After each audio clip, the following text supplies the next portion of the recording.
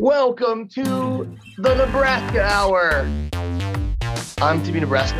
You sure are. This is Greg. This is. We're going to be talking about the Celtics. Interesting squad. What do you think about the Celtics last year, Greg? I feel like they underperformed. I expected more out of them. I thought the Tristan Thompson experiment would work. I thought that was the kind of player that they sort of needed in the roster, but I was wrong. I kind of thought that Tristan Thompson was overrated even when he was like all-star with the Cavs. Well, I knew he was overpaid. I just thought he was a better player, and I thought he was the right skill set. But I was wrong. They made quite a few moves, which is interesting. Obviously, some coaching moves, some draft pick moves. Yeah, their head coach is now their GM. Brad Stevens is now the GM or president of basketball operations or something. Their new head coach is, I don't remember at the moment, I guess. I just had it here. Well, let's go through this roster going into next year. Jason Tatum, Jaylen Brown, Marcus Smart, Romeo Langford, Robert Williams, Aaron Nesmith, Grant Williams, Jabari Parker, Reclamation Project. Cheap gamble there. Peyton Pritchard, Carson Edwards. They also have Dennis Schroeder. Oh, that's right. Josh Richardson, Luke Cornett, Enes Kanter. Oh, they re-signed Enes Kanter. Yeah. That's right. And they got Al Horford back. Yeah, but is he really going to be there? I don't know. They also have Chris Dunn now. I did not know that part. Oh, look, there it is. So they made quite a few moves. Horford being back, I think that Horford's going to actually play again. He seems like the guy. He's like Millsap kind of. He was away from Oklahoma City all last year. So I didn't know if it was just like a business thing, like part of a deal to make something right, and that's why they brought him back. It kind of seemed like that last year he didn't want to play for Oklahoma City. There was something going on with that, right? Also, they weren't exactly trying to win. Yeah, that is also true. That's also true. Chris Dunn's a nice addition. He feels like a Boston or kind of guy, Yeah, I like their moves, man. I like the Schroeder move. I think he's like the Rondo 2.0 or whatever, I guess. I've never been a real big Schroeder fan. I never have either, but he's that kind of guy that's the same thing as Rondo. He's pesky, he's annoying, and you kind of love to hate him. Let me ask you a question. Who's Bruno Fernando? Bruno Fernando is from Brazil. He played for the Raptors before. He was also on the Rockets roster, I believe, for a short time. He is definitely not from Brazil. He is from Luanda, Angola. Oh, crazy! But he went to Maryland via IMG Academy in Bradenton. Oh, another Bruno something that's in the NBA that's from Brazil. Very different guy. I think this guy was drafted in the second round by the Sixers in 2019. 6'9", 240. I like that. That's the kind of guy. I like having a tough guy on my. The Celtics have a lot of those guys. Grant Williams and Robert Williams are both kind of those tough banger kind of big dudes. Enes Kanter, obviously big dude, just a monster inside. It's good when you got a whole bunch of guard dominant like offense that you're running, or guard and swing the offense that you're running, and that's what they have the roster for, right? That's where all their talent is. I mean, Tatum and Brown obviously are your 1 and 2 options. Who else is going to be your scorer? Chris Dunn, is he your point guard? Well, what the fuck is Schroeder going to do? He only knows one thing. Well, yeah, but Schroeder, I guess he's your point guard, and then who's your 2 guard? I wonder. I don't see how this roster makes a lineup that matches up with a playoff team. I mean, yeah, it's a lot of threes on this roster. Yeah, it's just you could play Jaylen Brown at 2. You put Schroeder 1, Brown 2. You could make it work. You Tatum at the 3. Yeah. I don't know. And then you still got Marcus Smart. If you put Marcus Smart in there at 2, you're paying him enough money. He better be your 2. And then you put both Brown and Tatum in there, and then you just kind of platoon the 5 spot. Marcus Smart's getting paid quite a bit. But Marcus Smart isn't getting Yeah. paid quite a bit because he's gonna be your like starting 1 or 2 guy. No, he's your defensive specialist, but still. And I mean, he's like the energy guy also. Like Lou Williams and Jamal Crawford got paid quite a bit for a long time to not play defense or start ever. Yeah. And the opposite was Smart. He's getting played to play defense and to get layups and easy buckets and be a pest. It's a lot. What's he getting paid? I don't even know actually. It's a lot. He just got extended, didn't he? Now I got to find it. It says 14 million. That's a lot. I thought he just got extended with a bump. Maybe you're right. He got extended. So in 2024, he gets 19. In 2025, he gets 21. It's a lot of money. I don't know why you would sign him for that much longer, considering that like the dude is 27. By the time of 2025, he might not be any good anymore. He's signed through the 25-26 season. Yeah. It's a lot of money. I mean, he's got $100 million in guaranteed contract over the next 6 years. That's crazy. That he is getting paid a lot for what his production and stuff is. I'm exaggerating. It's closer to 90. I don't know what his value off the court or like in the locker room stuff is, Right. Yeah, you're right. He might be a super gem. It's got to be something. I mean, you can find other dudes that play defense that are not $19 million. This is like $90 million, legitimately $90 million over the next 5 years. Yeah. I mean, he's getting overpaid for sure. So is Evan Fournier, man. Evan Fournier got paid $17 million last year. And I think that they re-signed him. No, he's a Knick now, I thought. Oh, he's a Knick now. Okay.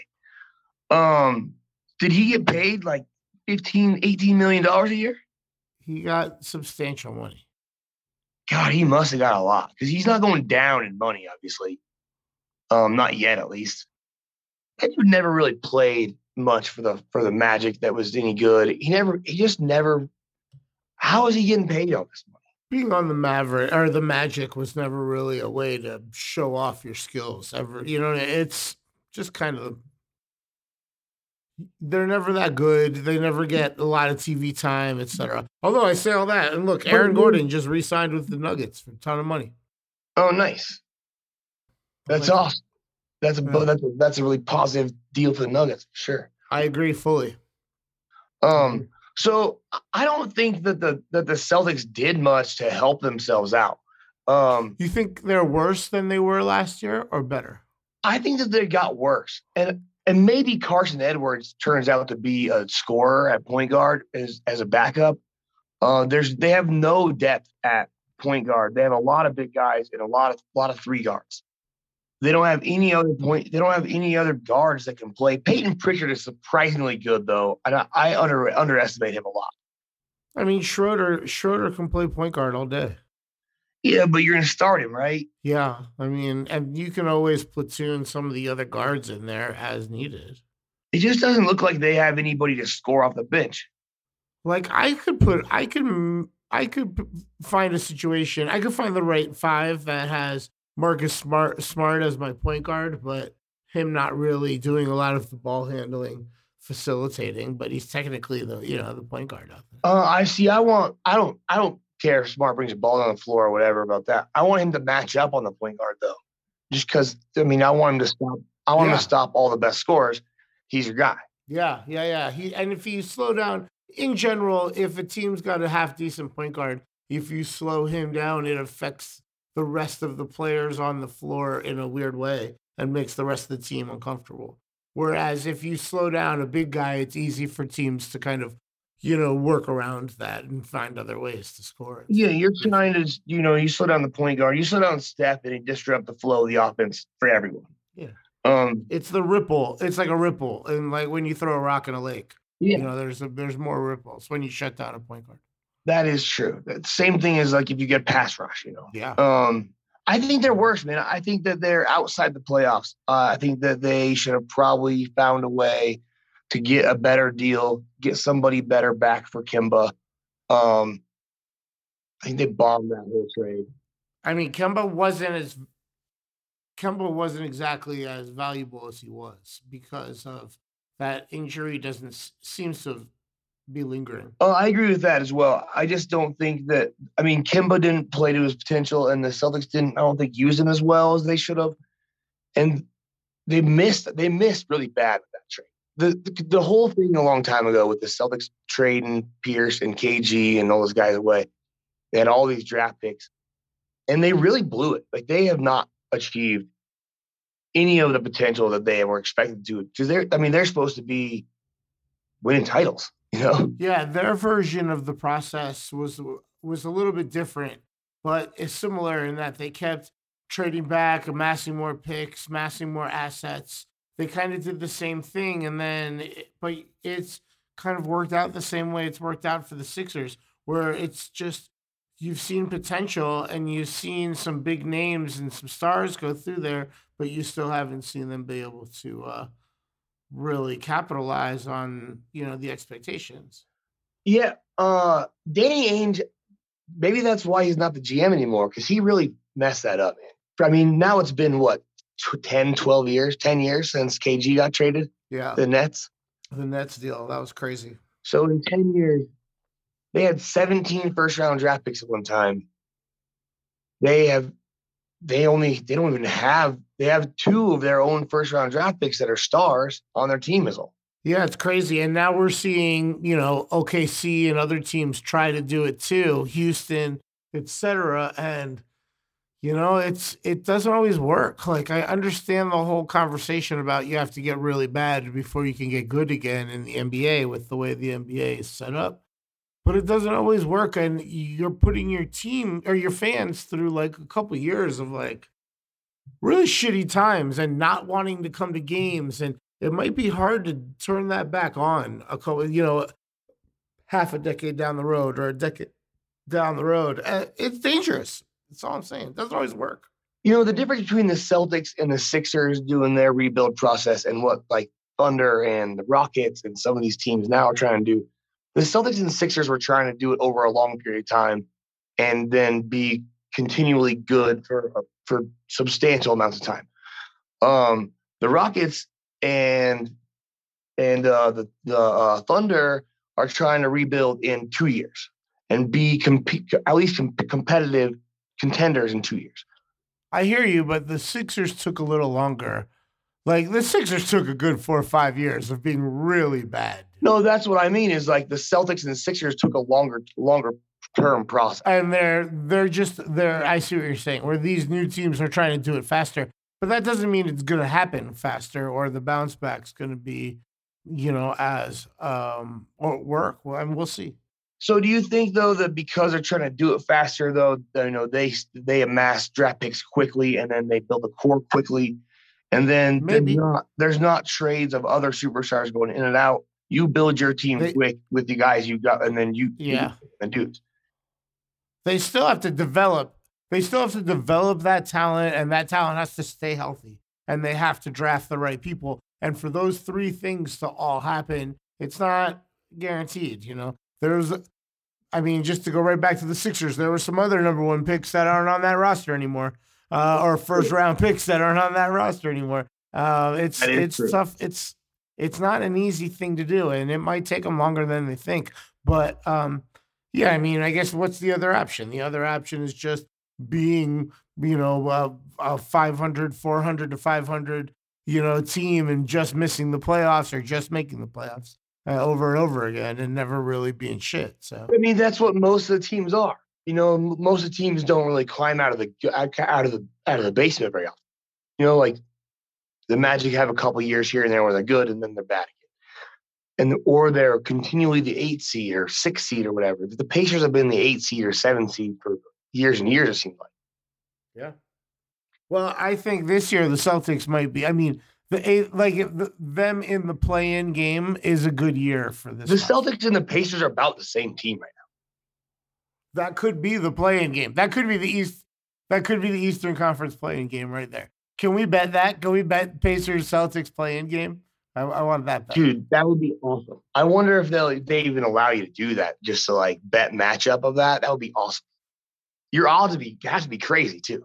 I mean, I have, like, for example, I bet before baseball season started, I put a little wager on Dodgers Yankees World Series, and like, why can't I have a Celtics Pacers Eastern Conference playing game matchup?